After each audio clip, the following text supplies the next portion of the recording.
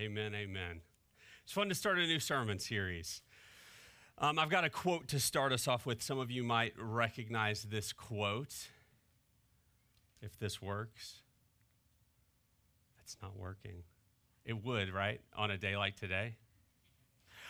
What's in a name?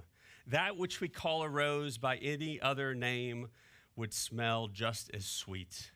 If you don't recognize where that's from Romeo and Juliet.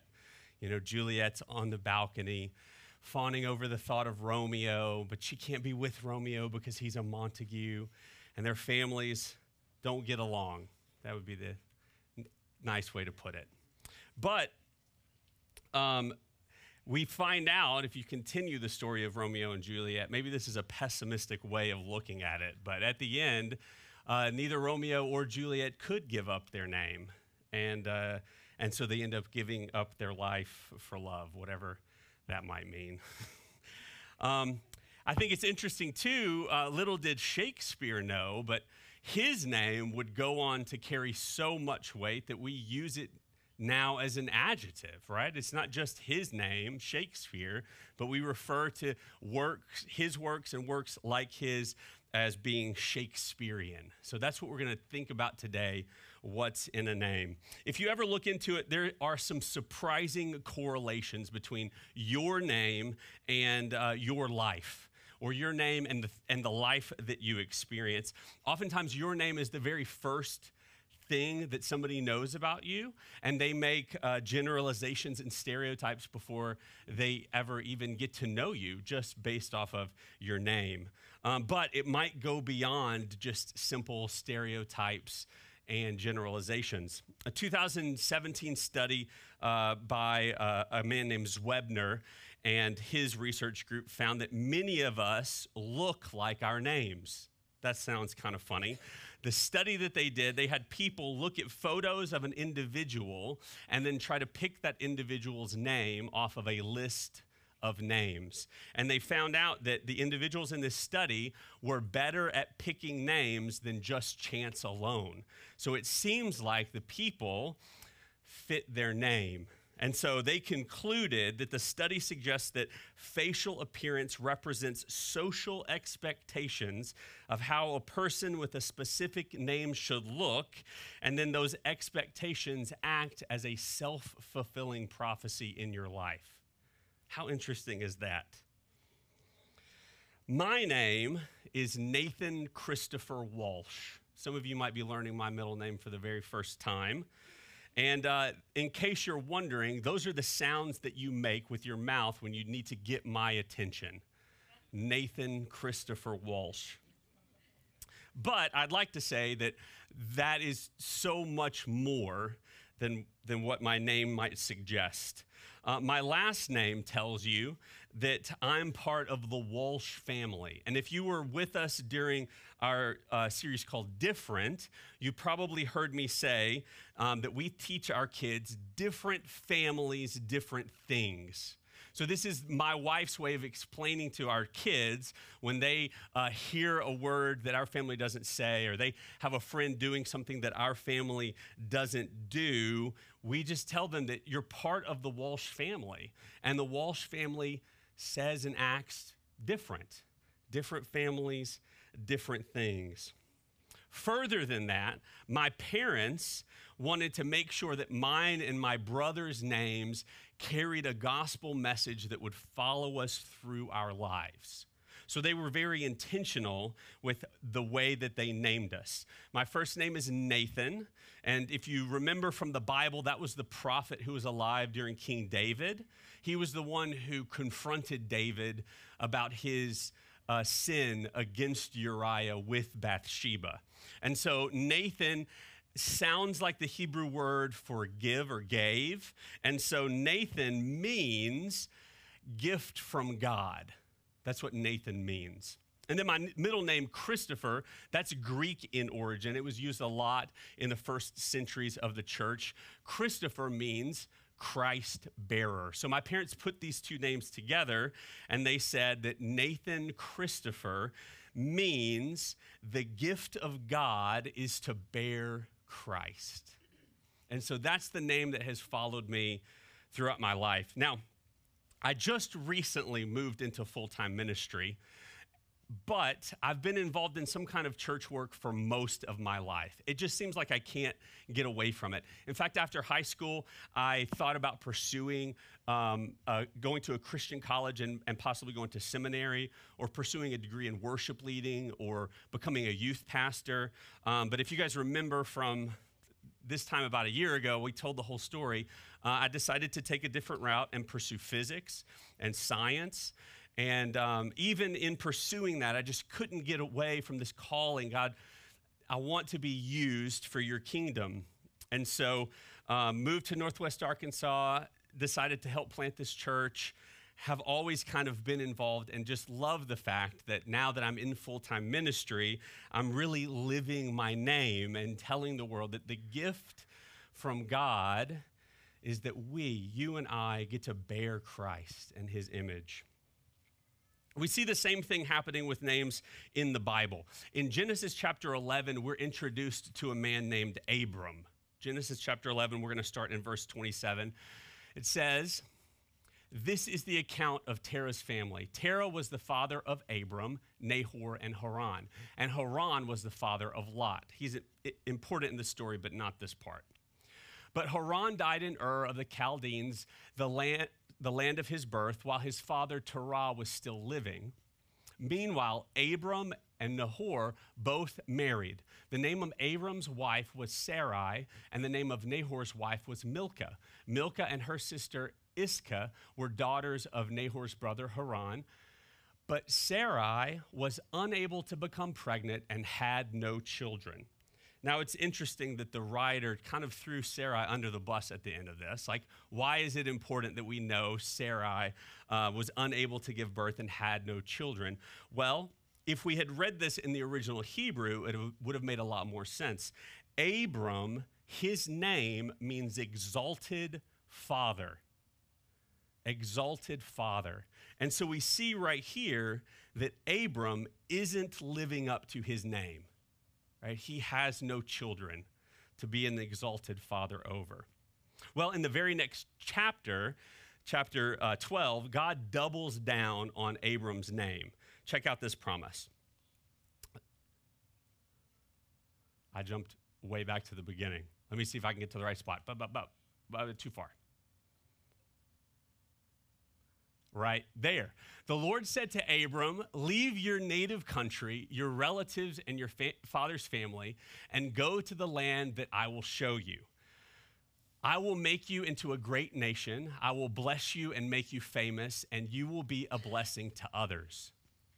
I will bless those who bless you and curse those who treat you with contempt. All the families on earth will be blessed through you.'" So God is going to make Abram into a great nation. Then in chapter 17 of Genesis, God triples down. I don't know if that's a thing. God triples down and changes Abram's name to Abraham. And Abraham in Hebrew means father of a multitude of nations. And so we know the rest of the story. Sarai's name is changed to Sarah, and she gives birth to the son of the promise, Isaac. And Isaac goes on to have a son named Jacob, whose name is changed to Israel. And Israel is the father of the nation of Israel. So Abraham does become a father of a great nation. But more than that, Israel's son Judah has a descendant named David, who becomes king over Israel. And then in David's lineage, God sends his son to earth to make redemption for all. Paul outlines this in his letter to the Romans in chapter 9. He said that when God said to Abraham, "You will be a father of a multitude of nations," he's talking about me. He's talking about you. And so Abraham lived up to his name. And so today we're thinking, what's in a name? But being God's people came at a price. Lord Francis Jeffrey, he was a Scottish judge and a literary critic. He lived in the 17 and 1800s. He said this: A good name like goodwill is got by many actions and lost by one. I'll read that again. A good name like goodwill is got by many actions and lost by one. God is not going to lose his good name. We see this all throughout Scripture. Because of his name, God could not let his people, the nation of Israel, and their sin go unpunished. This was part of the covenant that he made with Abraham, and then he extended it with the covenant that he made with Moses. And you probably remember this. This is familiar to some of you. The third commandment in the Great Commandments. This is from Deuteronomy. We read, you must not misuse the name of the Lord your God. The Lord will not let you go unpunished if you misuse his name. Now, many of us learned this as thou shalt not use the Lord's name in vain, right? That's the King James Version. The Hebrew word there, in this passage that's misuse, or in the King James Version, take the Lord's name in vain, is a Hebrew word that means to lift up or to carry. And so today we might think that this means don't use God's name as an expletive. And it definitely does, but it means more than that. The Jews extended it to say you shouldn't make empty oaths in God's name or using God as a witness for your promises. But it goes beyond even that. God is warning the Israelites, and that means he's warning us now. You carry my name. Don't misuse it. You carry my name. Don't misuse it. But even in his punishment, God could not lose his good name. The Old Testament is full of stories of the Israelites sinning, being cast into exile, and God bringing a deliverer. And we find a similar situation during the time of the prophet Ezekiel. The Jews were living in exile, and because they were living in exile, the nations that they were exiled to were kind of mocking God.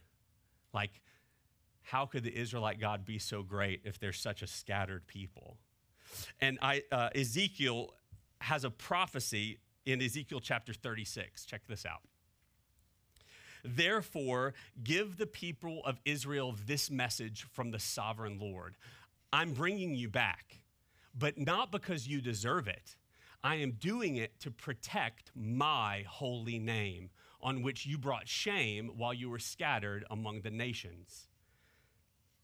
I can't read that top word. Here we go. So you must live as God's. Am I? Sorry, guys. I got lost. Here I am. I will show you how holy my great name is, the name on which you brought shame among the nations. And when I reveal my holiness through you before their very eyes, says the sovereign Lord, then the nations will know that I am the Lord. God is bringing his people home from exile. He is redeeming and renewing his people. That applies to us too. But not because we deserve it, but because of his name. God's going to do all this. So, what's in a name? How does this apply to our lives today? We're warned in the Apostle Peter's first letter. In 1 Peter chapter 1, we read, so prepare your minds for action and exercise self-control. Put all your hope in the gracious salvation that will come to you when Jesus Christ is revealed to the world. So you must live as God's obedient children. Don't slip back into your old ways of living to satisfy your own desires. You didn't know any better then. But now you must be holy in everything you do, just as God who chose you is holy. The people who are reading this would have recognized that the words used there comes from a passage. Oh, I didn't go to verse 16. For the scriptures say, This passage right here is from the book of Leviticus. You must be holy because I am holy. The readers of this letter would have recognized that the I am used there is the name of God. You must be holy because my name is holy. Not only has he given us his name, but through the sacrifice of his son, he has given us the power to live according to that name. We're part of his family, and different families mean different things. Don't go back to your old ways. What's in a name? Secondly, because of his name, he is using his people, that's you and me, to reveal himself and set everything right in the world. The prophet Zechariah has this vision of the future, of this day that he calls the Lord's Day. And this is what he says in Zechariah 14. And the Lord will be king over all the earth. On that day, there will be one Lord. His name alone will be worshiped. How awesome is that? I have a name that's only been revealed through relationship with me. Did you guys know that? Molly calls me babe. Most of the time when she says it, it's very endearing. Sometimes when she says it, it's a little convicting. But that name is a name that only Molly calls me because only Molly has that kind of relationship with me. God desires a relationship with us such that we discover his nicknames through our experience with him. Think about that for a second. He desires a relationship with me so that he and I can discover his nicknames, those names which reveal his character. So that's what we're going to explore in this series. We're going to be talking throughout Scripture. God is in relationship with his people, and he reveals his names, descriptions of his character that are found because he is in relationship with his people. The infinite creator of the universe desires an intimate relationship with you.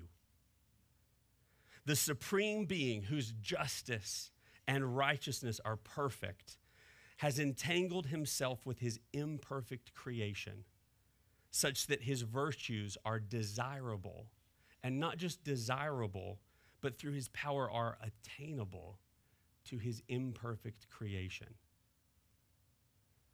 What's in a name? It jumped right back to the beginning again. Application. So how do we respond to that? Well, we have a saying at City Point, and we hope that it isn't a cliche. City Point is a church of small groups, not a church with small groups. You guys heard us say that sometimes? City Point is a church of small groups, not a church with small groups. So we do small groups, and we don't do them to fill up your schedule, right? We all have a busy schedule. Why do we do small groups? Because I want to know God like you know God. And I want you to know God like I know God.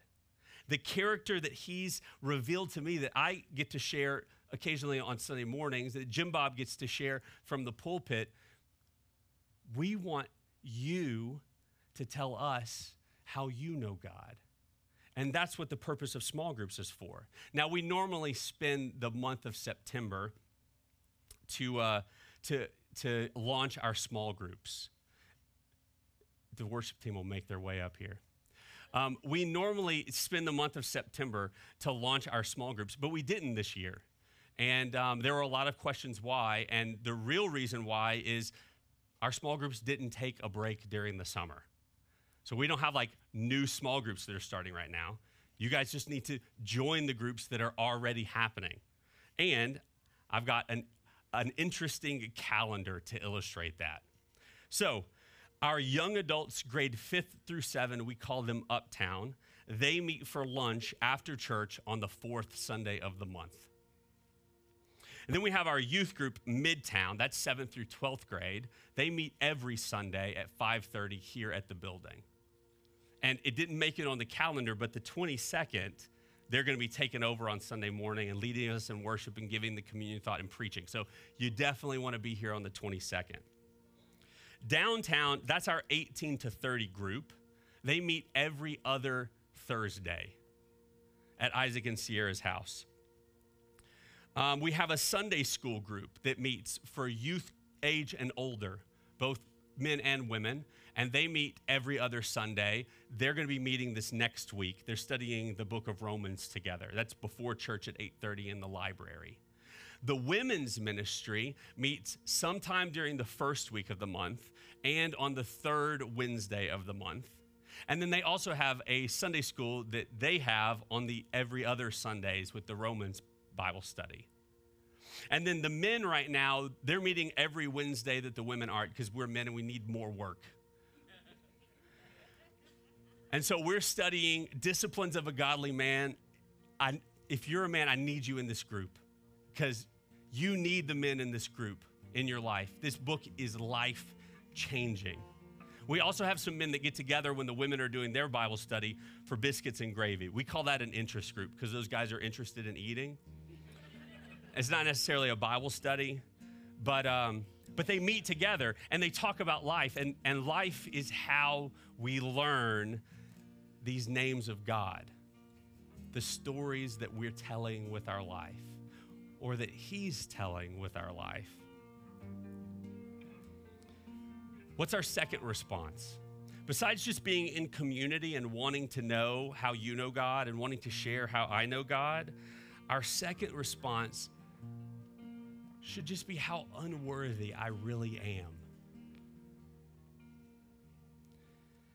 The King is inviting me to sit at His table.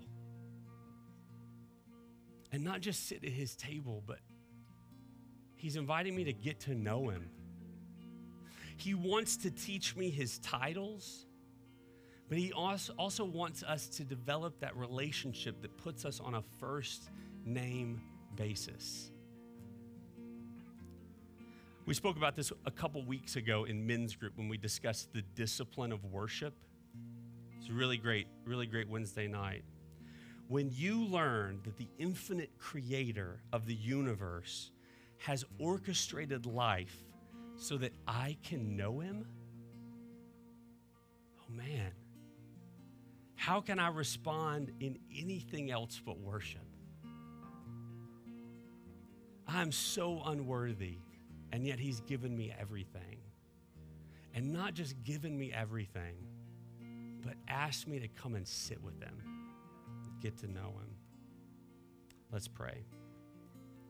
Father, we just are in awe of the story that You're telling, the story that starts in Scripture and continues until my life today. That's woven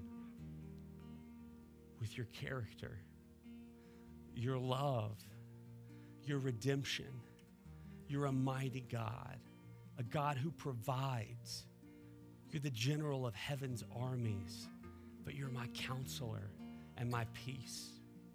And so, Lord, as we move forward through this study of Your names and we sit at the table with You, we just pray that You continue, just lay us flat with how awesome You are.